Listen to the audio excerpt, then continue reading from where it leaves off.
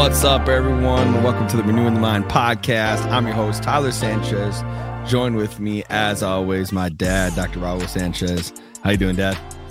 I'm feeling amazing. Like back in the day, NDSU, we had a saying, those who stay will play. Those who play will be champions. Once a champion, always a champion. There should be right there, baby. Check it out. And there's the ring kiss. Hey, on this podcast, we teach you how to renew your perspective, move towards uncertainty, and find what's awesome about that in every situation. And never forget it. We want you to know that there's 2 times to be great: when you feel like it and when you don't. Yes, sir. Watching on YouTube, hit that bell, give this video a thumbs up, and subscribe to the channel so you get more content as we release it. If you're listening to this podcast, wherever you consume the audio version of the podcast, please leave us a review. It helps us out. Also, share this to someone, tag someone in it, send it off. We're slowly starting to start the process of breaking this up. Shout out to Preston Chase Fowler, who's brother, helping us break this down and in more consumable lengths. And that's one of the biggest things that they say for podcasts to get views and for people to hear the message. Not a lot of people can have 20 or 30 minutes to consume it, or on our case, sometimes 45. So they consume it in bite-sized chunks. So that's the future of the Renewing the Mind podcast. Hopefully we can continue to get this out to as many people as possible, because we believe we got a message that hopefully speaks to certain people, and we're pretty real with what we say and how we say it. And I think God's given us a little gift, and with some hard work and some struggles and figuring it out, I think we got a message that I think we're pretty proud of, as I don't even know how many episodes. I think like 58. Something like that. 58 episodes in, 60 episodes in, something like that. We should look it up, and we should celebrate like at 75 or something. Yes, sir. Do a little party, maybe a drawing or giveaway or something. Ooh, that sounds really good. Out of your dollars, your pocket. We'll talk to Mom. All right. Hey, on this podcast, we're talking about self-esteem. So we're going to be talking about what that looks like, maybe what we struggle with, how we apply that to our life, where self-esteem come from. I got some things that I jotted down on that, but I'm going to kick it off to you, Dad. Start us off, self-esteem, and then I'm going to cut you off when I want to chime in.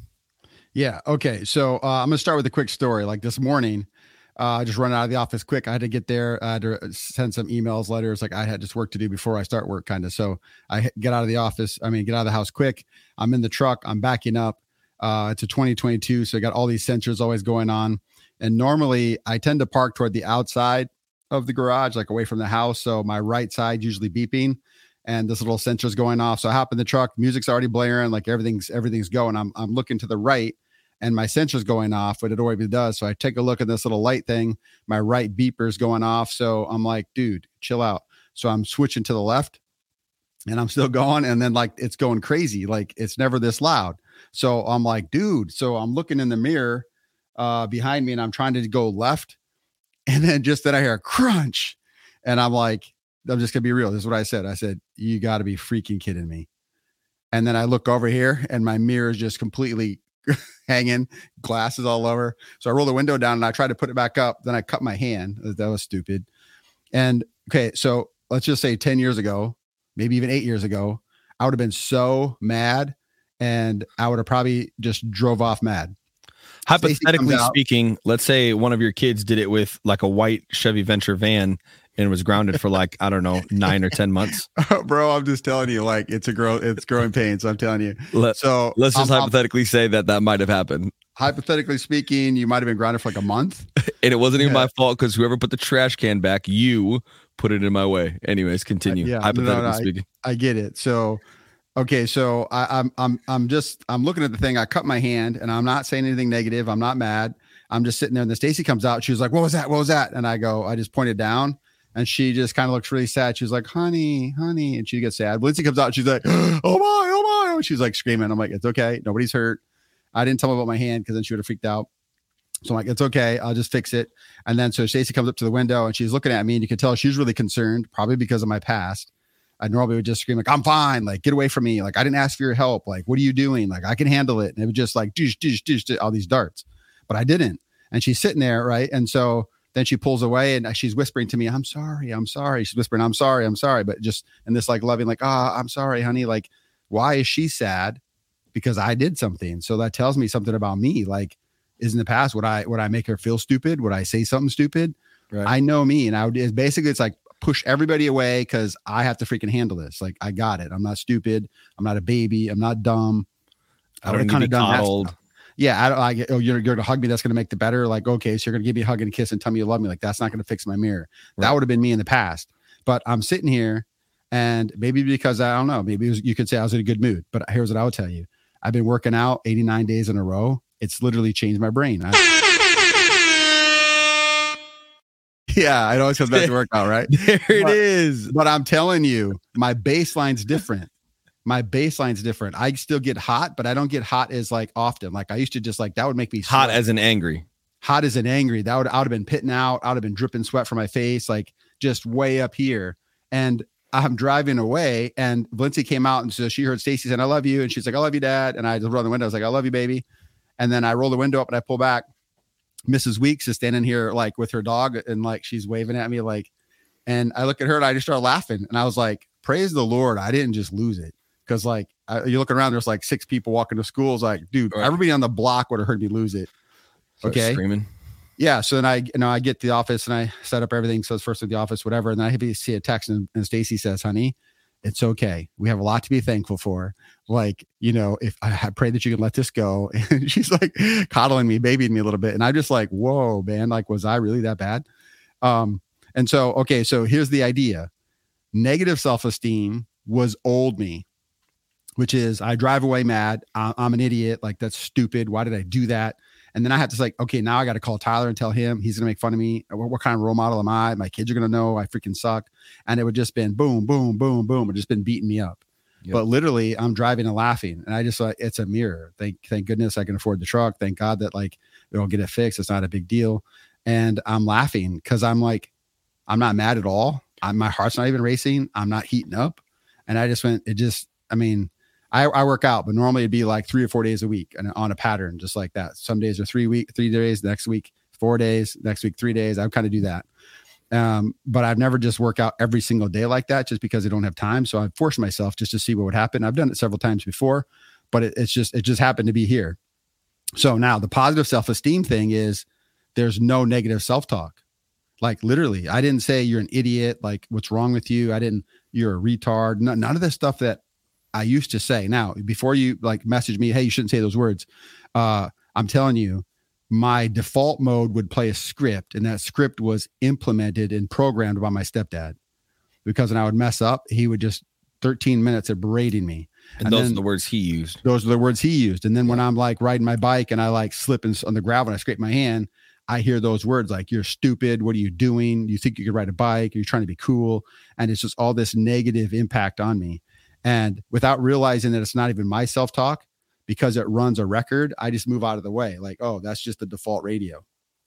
How many of you hop into a car, like if you rent a car and it's country western or something, and you just go, "Oh, this just is the only station the radio plays"? No, you preset and you go like you make it you. But with our self-talk, we don't do that. So there's a difference between negative self-esteem, which I beat myself up, and then the positive self-esteem where I'm like, hey, it happens. Like, that's not me. That just happened to me.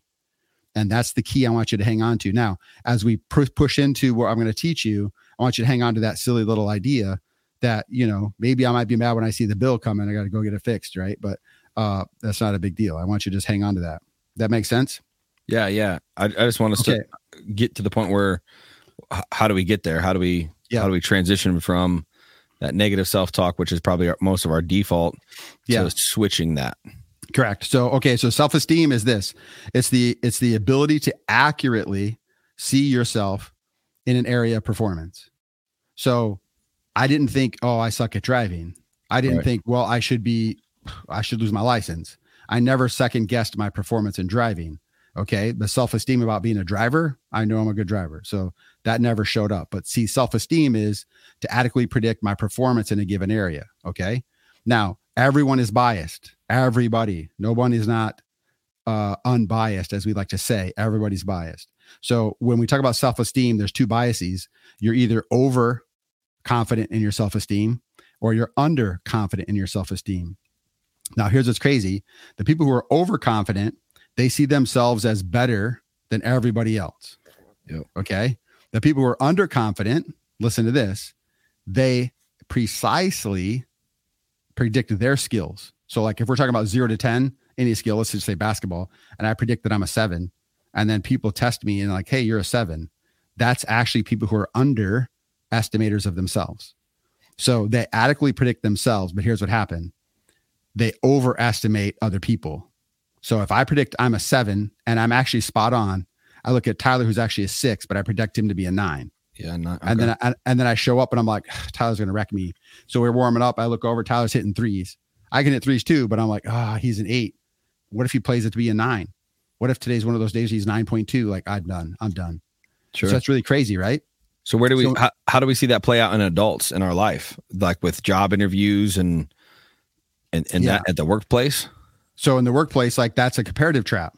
So you can look at this. It's pretty crazy to me. Like the people who overestimate their self-esteem, they're actually more off. So I want you just to picture, we all know somebody. Picture a dude who puffs his chest, typically a dude, puffs his chest. He'd be like, bro, I'll get you in horseshoes.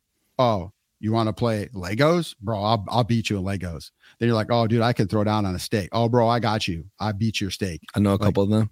Okay. So those people who overestimate everything, as opposed to just being like, hey, I'm an expert in this and this and this. I mean, you might get me in those other things. Sure. But okay, the overestimators have a deeper perception problem. They're off than the people who are underestimators. The underestimators are spot on for them, but they don't know other people. That's where they're not good. So if you're asking, how does this show up? Here's your number one thing. If you practice what you're going after and you adequately measure yourself, set a goal, go get it, set a goal, I can't get it. Set a goal, I can't get it. Set a goal, I can't get it. Set a goal, I can't get it. Call somebody. Hey, man, I'm really in a plateau. Could you help me? All right, now I set it and go get it. That's how you adequately gauge your self-awareness, because your self-awareness is hooked to your self-esteem. If I think I'm great at everything, I'm going to brag at everybody. And then here's what's crazy. When I actually perform and I underperform, that's where self-esteem wrecks that guy. So that lady will be sad for days because how could I go from a 10 to a 3 and they're super down? Yep. And so I want you to understand that in any type of performance, Tyler and I could have an omelet flipping contest and it'll show up.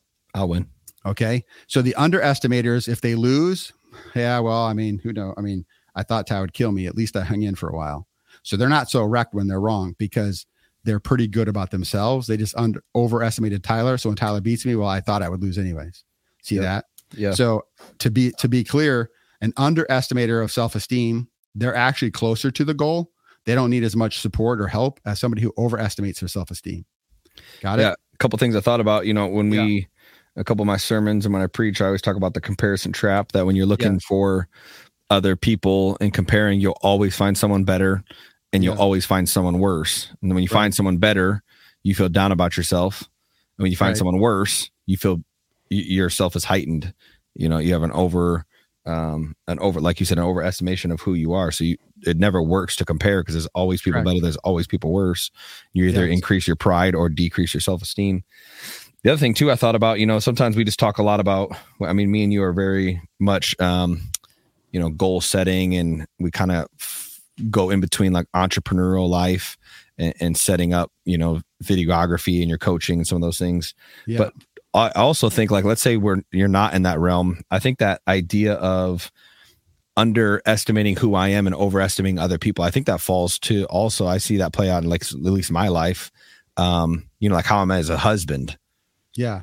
I go, oh man, I'm really not that good as a husband. There's a whole bunch of areas I need to work on. I'm super bad. And I think, oh, well, that guy as a husband is doing all these things and flying his wife to, whatever, Cancun. And I took my wife to, Red Robin, or, as a dad, oh man, I wish I could do that as a dad. That's super cool. That dad's way better than me, or, all those things, teacher, pastor, now in the realm of being in the school, I see other teachers' classrooms or what they're doing, or I walk by them and kids in their classroom are listening. And I'm like, dude, kids of mine are bouncing off the walls, Yeah. I think that plays out more than just setting goals. I think that everyday life, am I a good enough wife? Am I a good enough mom? Am I good enough son or brother? Or I think that's a huge part of it as well. Yeah. Yeah. No, that's for sure. So like, if we take a look one step further, if you ask the question, like, where does this negative self-esteem come from? Because see, The person who underestimates themselves, right? They feel that pretty quickly.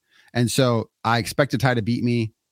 Maybe he would have creamed me, but because I hung in the game, I'm okay. So they have a little bit of poor self-esteem that kind of just show up at the end, but there's this really big anticipatory anxiety. Like, this is going to suck. Ty's going to cream me. He's probably a 9.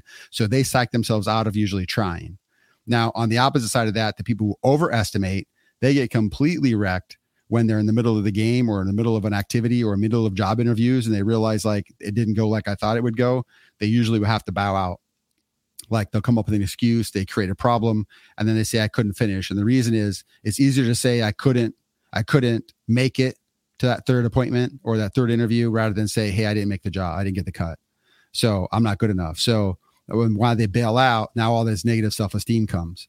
Okay. Sure. So even though they look like they're braggy and hot up front, everybody has negative self-esteem. The question is how much and when does it hit you? Okay. So the question I usually get is like, okay, so where's it come from? Like, I know what you're talking about. I have this negative voice anytime I fail at stuff, and it just haunts me for a few hours. Like, okay, so the number one thing is probably what you think about. It comes from negative reinforcement. Negative reinforcement is like, if I'm going to have a pity party and then somebody says, oh, are you okay? What can I do for you? You know, can I rub your feet? Can I go buy you an ice cream cone? And this is what I try to tell parents. If somebody's having a bad day, don't go buy them anything. Just sit with them and let them come to you with the idea of what do I need to fix it? If you start saying stuff, these are why people get really, really sad and they go on a shopping spree. They get really, really sad, so they get high. They get really, really sad, so they create a problem or create a fight. Like, that's not good. We train our kids wrongly. So now, where does the negative reinforcement comes from? Like, who would jump in a pity party? Well, number one, angry people. If somebody's angry and you jump in and hear their story and you just start going, yeah, I know that dude. Like, he's a wreck. Yeah, well, okay. So we talk about misery loves company. If you're hanging around angry people, sometimes they get what they want. Like, they scream in a line, everybody moves out of the way, and they get budged to the front. Yeah. Like, think about it, right? So we all hate it. We don't like it. But that angry dude who's not going to wait in line when you're dropping off your parents, you know, typically a jack truck, he just like wants to run people over, you know, and he just pulls up to the front. They're like, okay, he's angry. He's late. Right. So he got what he wanted. It's never someone in a Prius. Promise. Exactly. Because they're more chill. So then the other, so the angry negative mood, that one always shows up and they get reinforced. And the other one is like I talked about, like, my negative adult dads who are alcoholics, and they always bring up your negatives. Even if you went for it, we'd say, hey, that was close. Good job for trying. Hey, what can we do differently next time? But they would say like, oh, you're stupid for trying. You actually thought you could make it, like, blah. And then so those things, they hit pretty hard in life. And then the last one that people don't pay attention to is sarcasm. I've seen kids, man, just emotionally wrecked because they have a sarcastic dad, typically, who, when a kid tries something, they're like, oh yeah, like, you were going to actually make an omelet. Like, what were you thinking? Stuff like that. Right. Yep. And then everybody around that family will say, oh, that's just a sarcastic family, or, oh, dad's just sarcastic. Right. What it does is, though, it puts me in the realm of sarcasm. So when Tyler says, hey, Sanchez, you did good, I go, whatever, dude. Like, now I'm mad at him because he made a compliment to me, because I automatically think he's being sarcastic. So it does two things. It wrecks me internally. So now my self-esteem sucks. And then number two is people don't trust me because I'm sarcastic toward them. And I can't trust people because I interpret that they're sarcastic, even if they're not. Even if they're not, right? Even if they're not. One thing I thought about when you talked about, overestimating our ability and then super disappointed. I always say disappointment happens when your expectation and your reality don't line up. And so their expectation is, oh, I'm going to get this easy, an interview process. I'm going to get this easily. When reality doesn't meet that expectation, disappointment happens. So the example I always use is, if you go to McDonald's and pay for $1.29 double cheeseburger and you get that double cheeseburger and you eat it, there's no disappointment, right? It's $1.29 cheeseburger. You go to Red Robin, pay for a $14. I don't know why I keep saying Red Robin, but it's on my head. Bro, got burger on the brain. I get. You go to Red Robin and get a $14 burger, and they bring out a double cheeseburger. You're heated. Yes. Right? Because your expectation is, a big burger with whatever you get. And so expectation and reality don't line up. You're disappointed. But if you go to McDonald's, you're not disappointed if you paid $1.29, right? And I think that's a lot of this time, a lot of this self-esteem and a lot of disappointment happens when our expectation, good or bad, doesn't line up with our reality. And then we're left disappointed. And then I think that's when that self-talk starts slipping in. I'm this, I'm that. Yeah. It's because I'm this. It's because I'm that. We start replaying all of those things in our head. Yeah. Yeah. Two things. Number one, the last time I was at Red Robin, I usually get that Royal Burger, and I open it up, and it literally is like, did they just serve me a quail egg? Like, it's supposed to be a big old juicy egg, and I'm like, what? It's like a quail. That's like a quail egg, bro. I was like, it's like the robin eggs, the little blue ones that you can find in your yard. Alex Pick said Red Robin is legit. For real. That's awesome. Okay, the number two is I was laughing right when you said it, because like, bro, did you look at my notes? Like, this is the fifth thing. Like, you think we should talk before we go on the show together, but we don't. I know. I should send you one day we will. Here's my thing though. I think this is my, okay, I can talk about expectation. Like, I think if I send you the notes, it'll seem scripted, and I don't want it to seem scripted. So like, yeah. Anyways, so number 5, social. Instead, we just show up here and wing it. Yeah, social prediction errors. That's in my 5th one. So here's what's really crazy. People who applied to be models, they sign up and they go to this university study. Like, if you ever thought you would be a model, this is just a rating scale thing. Just come, we'll teach you what we're doing. Did you look this up, or is this personal experience? Yeah, I got cut and I got wrecked. No, just kidding. No. Yeah, no, it's really cool. But like, so, and then the people like, hey, I want to be a model, but I don't know. So they take a bunch of profile pictures and say, okay, we're going to send them to 300 people, 3 different groups of 100. 100 is going to be strict. 100 is going to be neutral, like they've never done this before. And 100 are going to be pretty positive because they're just trying to apply to be judges. So they're just going to be really helpful. So now you're already predicting, okay, I'm going to have 100 positives, I'm going to have 100 negatives, and I'll probably have some in between, right? And then when they look at the stuff, the group is like, okay, brand new group, and they start getting negatives. That completely wrecks them, because like, wait, this person was positive, but they wrecked me. Why? Like, what did I do wrong? You get what I'm saying? And now on the flip side, if I expected Tyler to be really negative, like, man, he's a tough judge, but wait, he likes me. There's a little uptick on that. Okay. So there is something to be said for expectation error, and it's a social recognition. Like, I expect this from him with no language, no communication. I just expect that. And then when I don't get it, I'm hurt. And that's when people always say, and you'll hear a lot of people, I don't set goals, bro. I don't like expectations. Expectations like the devil. I just take life what it is. But when you see them, they never get off the 0. So they're never happy, really. That's not a good way to live. No. The idea is to understand this: no matter positive or negative, it's always going to ebb and flow. And this is where we talk about feelings. Okay.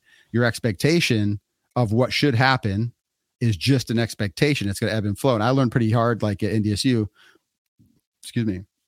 I'd score, a few touchdowns, like over 100 yards. Like, you go into a meeting room, like, oh, this is going to be legit. And then no one says a word. Like, you score a touchdown, you're just like, hey, good block. Hey, this was a dope. Like, Sanchez just had to run. I'm like, okay, thanks. Right. And then the other days are like, dude, I had 2 fumbles or something. Like, dude, I'm gonna get wrecked. I might get benched. And you get there and it's like, hey, that was a good move. Hey, just hang on to the ball. And you're like, thank you. The dude just saved me. Right. Okay. So here's what I learned. Like, it's never as good as you expect, but on the flip side, it's never as bad as you expect. Sure. I get it. It's slightly negative or slightly positive. And once I kind of knew, like, stay toward the middle, that really did help me fight off, what my stepdad used to say to me all the time, because I could stay toward the middle. But that expectation, so it's an expectation versus your physical feedback. Get it? So now if I just expect you to be negative and you didn't say anything, we're neutral. But if I expect you to be negative and then you're actually positive, there's a little uptick in my self-esteem, or a little downtick if it's the opposite. But the most important thing here is, remember, it ebbs and flows like a feeling. And what do we say about feelings? That's 2 times to be great. When you feel like it and when you don't. That's where that comes from. Yeah. Another follow up with that, and then we'll close this one out. But I just jotted down that also, does it matter if people tell you you're good or not? Right. So where does your self-esteem come from? And you learn that as a pastor really quick, because there'll be some Wednesday nights, or even now Tuesdays after chapel at Siouxland Christian, I'll be feeling like I'm preaching the word and just bringing fire. And I see a kid feeling like he's tracking with me, and I close out the sermon. He comes up to me and I'm waiting for him to tell me something that he was listening to. He was like, hey, I got a victory royale in Fortnite last night. I'm like, dude, I just preached for 15 minutes, my heart out, right? Or you get done and they're like, the shadow on your nose looked like you had a booger. I'm like, Did you hear anything I just said? Right. So if you base it on, your success on what people tell you or don't tell you, that's a horrible life to live. Yes. And so I learned really quick, especially I listened to this podcast. I was talking about creative people and people that create things, that your worship to God is not the response of people, but it's in the process of creating. So if I'm making a video for the church that's supposed to impact and change lives, my job is not my worship to him is not based on the applause after the video. It's based on my creation for the 9 hours, 10 hours it took for me to make that. Same thing with my sermon. My worship to God is my prep and saying that what I'm supposed to say to the people is concise and as specific and as point as possible. The amount of people that raise their hands, clap, or come up to me after the sermon is not where my self-esteem should come from.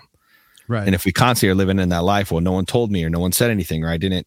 I mean, you're ebb and flowing with the praise of man. Correct. Right. Your self-esteem can't come from that. Right. And this is what we try to teach people with goal setting. Like, why would I set a goal if I'm not going to get there? Well, listen, you can set a goal for 10 steps. And let's say you just want to get 1 step per month. 10 months later, you got 2 steps. There's a lot of wins in those 2 steps. There's a lot of things you learned what to do, but mostly what not to do. Right. In my 90-day challenge, it's not about like, hey, dude, can I make the challenge? Like, that's a no-brainer.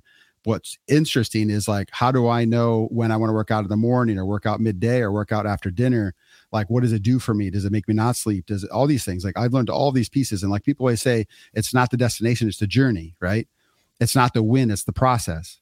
And once you learn that the process is everything, the engagement in the daily habits is everything, that's where all the change is. It's not at the end. Dude, if it was the end, why do so many professional athletes, why do so many professional actors and actresses like literally make an attempt on their life after winning the biggest event of their life? And the reason is because they hold a trophy and say, hey, I thought this was going to change how I feel, change the way how I feel. And it did not. Right. It didn't, because it's not the end. It's the journey. If they circle back and take a look at those pieces, that's what makes it so great. So, all right. So now let's talk about the brain. So, because people always ask, okay, what can I do about it? Right. And let me talk about something real quickly. This is called a loss perspective versus a gain perspective. Anytime somebody has news for you and they say, hey, would you like the good news first or bad news first? Right. You always take the good news first because it's a gain perspective. If you hear the good news first, it lessens the hit of the bad news. Okay? I always take the bad news first. I know it's not good. I want to end with the good taste in my mouth. That's what everybody says, but it doesn't work that way. Like on the studies, especially the medical fields, like they'll take a cancer and they'll tell somebody like, hey, the good news is you have a 10% chance of living. And I've actually helped a lot of people live with that 10%. And then they go into the 90% chance that you're going to die. People don't take that as a 90% hit. They just stay focused on the positive, right? That primary effect, the first thing you hear is still the biggest in life. Crazy. And the opposite's true. If somebody says, hey, unfortunately, there's a 90% chance that this isn't going to be good for you. But on the good news, I've helped people live because there's a 10% chance you're going to make it. All you're going to hear is 90. All you hear is a 90, that 10% is diminished. So when you hear the small number first, like the positive, there's a huge, huge chance that I'm going to believe that. And belief is everything. So let's go with the positives first. So, okay, the part of the brain, they've actually researched this. It's actually pretty cool. So it's the frontostriatal pathway. So it's kind of like right behind the eyes, and it's connected to the prefrontal cortex. And you hear me talk about the prefrontal cortex all day, every day, because that's sequential memory. So like first, second, third, fourth, fifth, and it's prioritization. It's like a task analysis. So can I prioritize which tasks are important? That's a prefrontal cortex. That's what makes us humans instead of animals. So now we have the prefrontal cortex, which is self-knowledge of who I am and how I get stuff done. And then the frontostriatal pathway is how do I feel toward motivating, and how do I feel toward actually the reward? Like, if I get that reward, I mean, is it really going to matter? That's a low self-esteem person. Now, here's what they found out. The fatter that pathway between those two areas, which is left front of forehead and then right middle behind the eyes, there's just like a gravel road, or like, is it a highway, or is it a 4-lane interstate? So the thicker the pathway, the tighter their self-esteem is, which means it doesn't ebb and flow very often. How do you get a bigger path? That's the course you got to pay me for, bro. Well, I do. Just kidding. Yeah. So that's what everybody always says, like, oh, what? And here's the idea. Again, don't say it. We kind of hit on it. We kind of hit on it earlier. It. No, hold on. We kind of hit on it earlier, but it's not actually if you're successful or not. Like, let's say I work out with Tyler, we go to CrossFit, and like I'm the what do you call it, the runt of the group. Like, man, I barely set goals. I just show up, but you know, everyone cheers me on and stuff like that. And here's what the research says. It's not if I could hit big goals. It's not if I'm actually successful in that arena based on people who are successful in that arena. So if a bunch of CrossFitters rate me as like a, what do you want to call it? Like a wannabe or something? Sure. That doesn't matter. The fact that I show up and I'm a part of a group, that's actually what matters. So how do you strengthen this connection in the brain is I know where I stand. Like, I'm not that great, but because everybody cheers me on, and when I go to lift something, everybody comes around a circle and is like, hey, starts yelling at you. Like, I feel like I'm a part of the group. So what happens is that pathway of, I know I suck, or I know I'm the runt, but I feel like I'm still a member of the team. So the feeling of motivation, the feeling of the reward is higher than my actual skill. I still have very solid self-esteem. Do you understand that?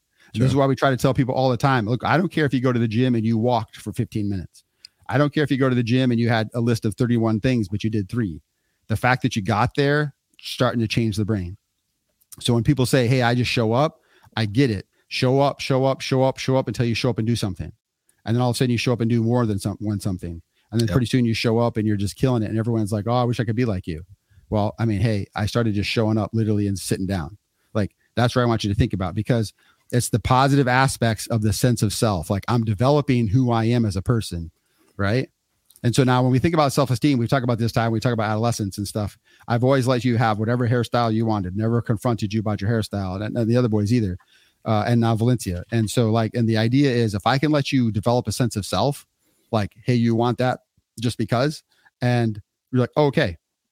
And you guys do that now with like the girls, like let them wear like cheetah pants and like a rainbow shirt. Like, okay.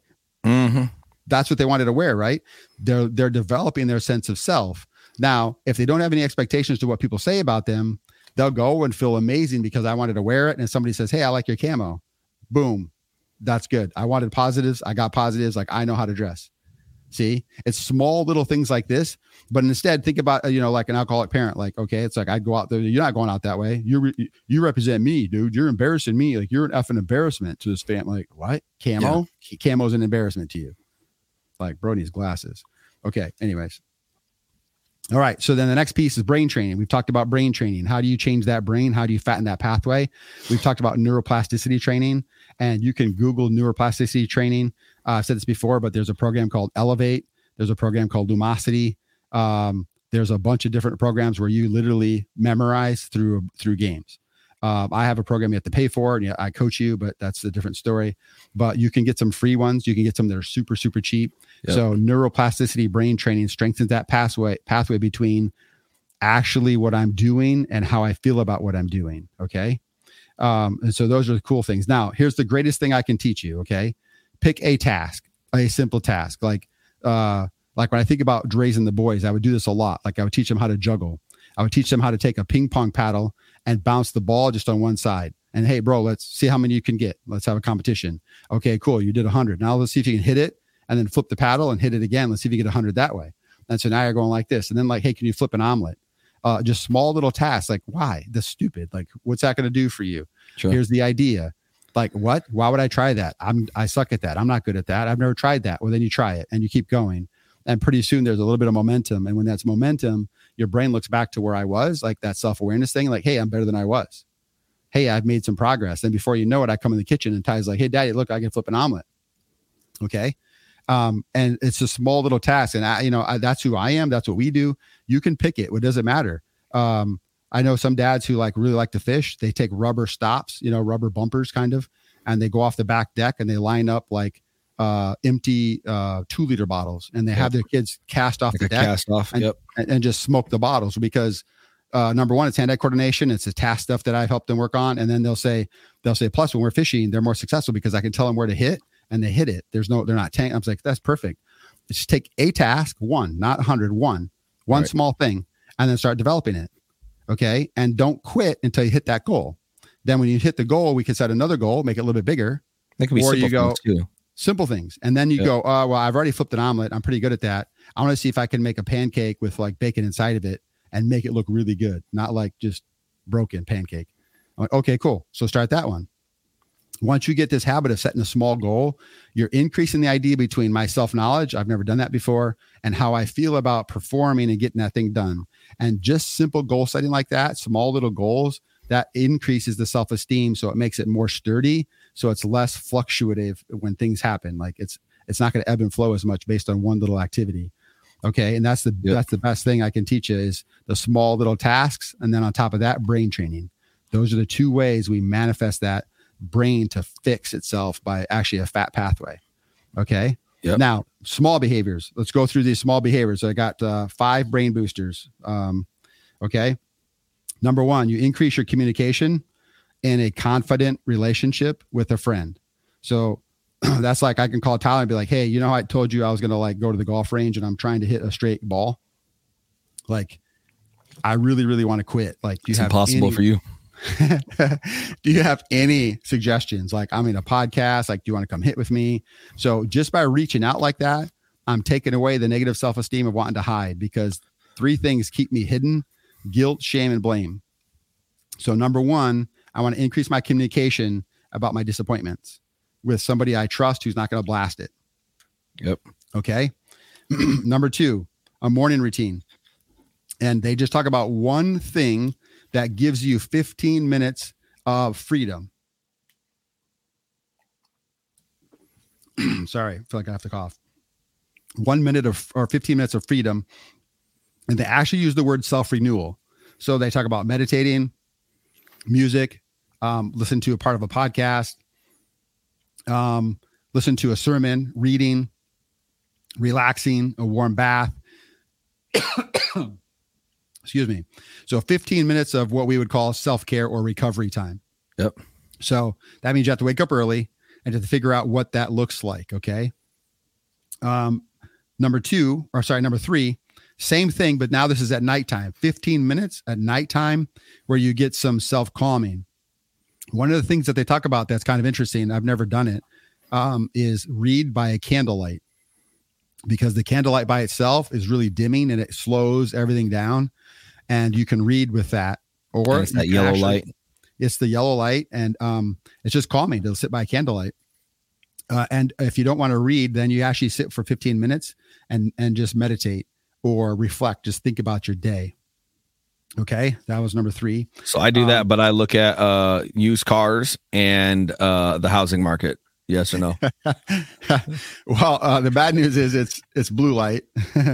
What if I have my blue light turned on, my night shift turned on? Okay, you got your night shift on, your blue light glasses, then yeah, it wouldn't be that big of a deal. And I look at the realtor app, check any houses that I want to buy. Yeah.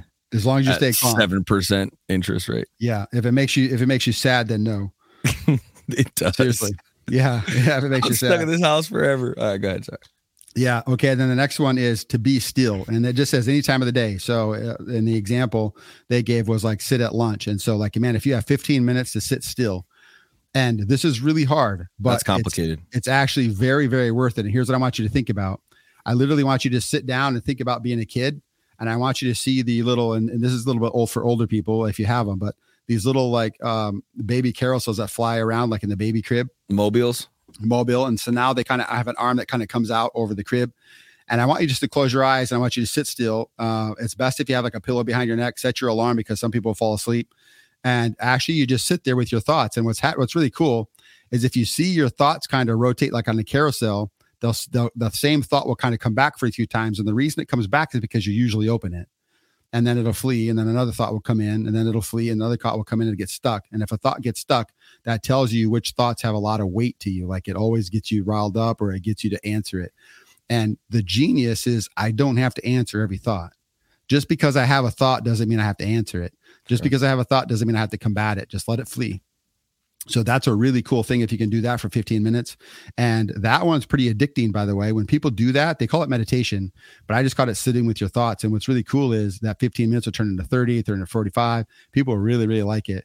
Tyler, all my kids make fun of me, but we went up to Vail and I sat by a tree and I tried to get Stacy to do it for 5 minutes. Don't tell this story. Stacy couldn't do it for 5 minutes. And I was just like having fun. Like, I was like, what? You're done already? But I have to practice on it just because at first that's not why we made fun of you. We made fun of you because we asked you what you thought about, and you said that you thought about being an eagle soaring high above them. mountains and flying around. That's why we made fun of you. Yeah, I had thought bubbles that looked like clouds, and I just let them go. And then because I was up on top, I just like my eyes became like a drone, like an eagle, and I was just like cruising around, looking down on top of us. It was really cool. And they're like, "What? Now that is weird. Are you? What is that real life?" Yeah. But that's one of those things. Okay, I pushed into that because I didn't believe in it. I was like, "What? You're just gonna sit there and let you?" There's no way. So years ago, I pushed into it to see what would happen. Okay, and then number 5, and this one's really cool. Commit to positive movement. And so here's the idea. You get a partner and you say, hey, I'm going to get this goal where I'm going to try to juggle. And then you could be a goal like, hey, I'm going to try to ice skate. And we kind of help each other out. Now, it's not an accountability partner because somebody always takes like the boss mode over somebody. And then it puts people like in the shame mode. And like, I'm not going to call Ty because I know he's just going to get on me. Even though you hired Tyler to be an accountability coach, it doesn't work. Right, there feels some guilt there. You feel some guilt there, and then it keeps you hidden, guilt and shame. Now, this is an accountability thing. It's we're going to commit to both engage in positive movement. It's not a 90-day challenge. It's just we're going to both commit to do it. And we'll decide. We're going to talk every Wednesday, and I'm going to let you know how my week went, and then you're going to tell me how your week went, and we're both going to work really hard at just accepting you. And by accepting you, I'm like, cool, Ty, thanks for sharing. Now, how do you feel about your progress this week? Okay, and then. Have you thought about how you want to move forward? I'm just reflecting back on you, and the acceptance of not doing anything in a week helps free me from like the expectation, like people are going to be mad at me or I've disappointed Tyler. So they call it it's a commit to positive movement group, but I would call it like an acceptance group. Okay. Like, hey, just me and Tyler, we've just engaged in an acceptance activity. We're going to accept each other where they're at. It makes sense. Now, I promise you, just the ability to come clean. It's like therapy. Like I came clean and he didn't judge me. I came clean and he didn't tell me what to do, because the strongest way I can empower you is say, okay, thank you for sharing that. How do you feel about sleeping in every day instead of getting up? And you say, actually, I think I needed it. I don't know if COVID was coming or I was just like allergies, but I feel amazing right now because I just rested in 7 days in a row in the morning. I was like, great. That's cool. Okay. Now what's your push for next week? What are you thinking about doing? What's the next step? What's the next step? And then that's how we move forward. Okay. All right. The very last thing I want to share is the don'ts. There's only 3 of them, and they say avoid these at all costs if you can. Number 1 is the should-haves, where people wreck themselves in self-esteem is like, I should have done this or I should have done that. Which it's funny because, like, again, back to my mirror thing, I said to Stacy when I talked to her at lunch, I said, you know what? Looking back, reflecting, when I hit this button so my car doesn't stop and turn off, like at the stop sign, I don't like that feature. I hit that button to turn off. I said, I must also hit my mirrors. I didn't say I shouldn't have, or just that downplay stuff. So avoid the should haves, because that puts a lot of shame on yourself. Sure. Number 2, we talked about this earlier, the comparison trap. Don't compare yourself to anybody, because somebody's always ahead of you. Somebody's always behind you. And it feels like it's not worth it. I'm not moving. I'm not making any gains. Right? There's no movement. So don't do that. And then the last one is contradicting a compliment. So if I talk to how you doing, Ty, and you're like, oh man, I'm working on this new golf game, and I bought a new putter. And I was like, oh, I forgot I talked to, Chilton, and he says you're like dope at putting. And you go, actually, though, I suck. So accepting the compliment. If you dismiss a compliment or contradict a compliment, you shame yourself. Yep. Just accept it. Like, hey, thank you. I appreciate that. But people do that because it makes them, it comes across as, or they think it's going to be humble. Right. But it's not. Number one, it's basically saying, yeah, well, 2 things, right? So you belittle yourself. The other thing is like, wait, you calling Chilton a liar? Like, sure. I'm just telling you what he told me. And you're like, whatever. Like, I'm not actually. Right. You see what I'm saying? It's just awkward for me to sit there and be like, okay. All right. Right. Right. Yeah. And then here's the third part that happens socially is like, okay, so now I know I can't give Tyler a compliment. Like, I'm not going to share stuff with him. Like, he's just awkward. So now people pull away from you. Yep. People pull away from you. Right. So those are the 3. Avoid the should haves. I should have.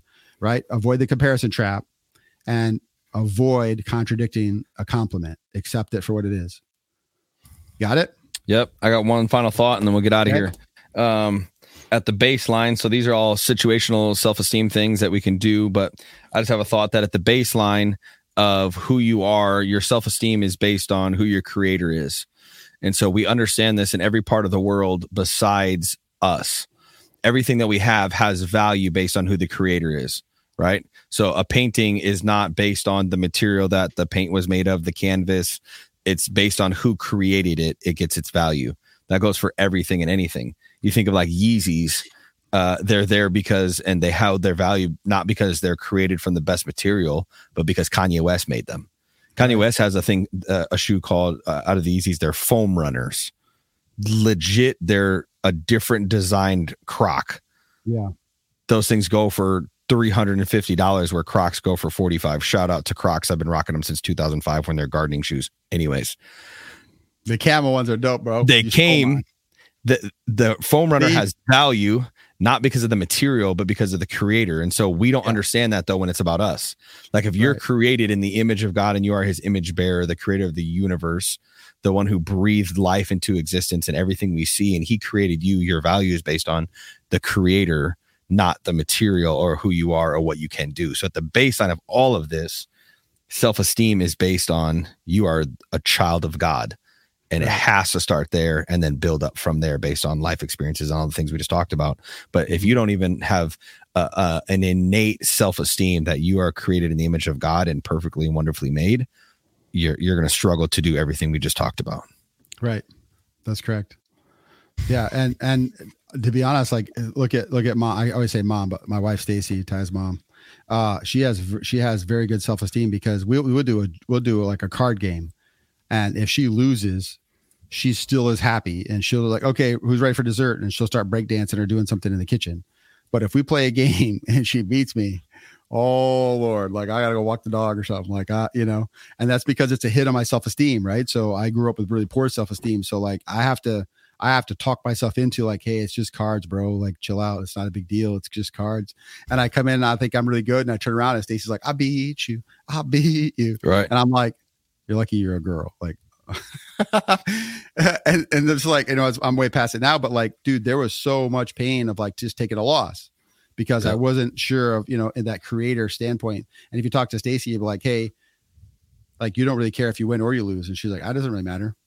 Yeah. It doesn't affect your day. I know who I am. And that's really, that's the most solid thing. Cause she knows who she is in Christ.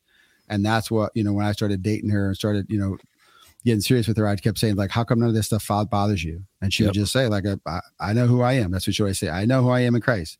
And she would say it so flippantly like, oh, okay. Easy for you to say, right. And so I just want you to just pay attention to that. Like that's legit. Like you are who you are because of Christ, because of who you were made in the image of. So that's dope. Because of your creator.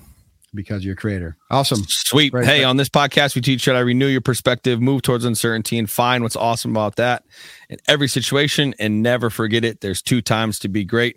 Yes, sir. You feel like it. And when you don't, we love y'all. Peace out.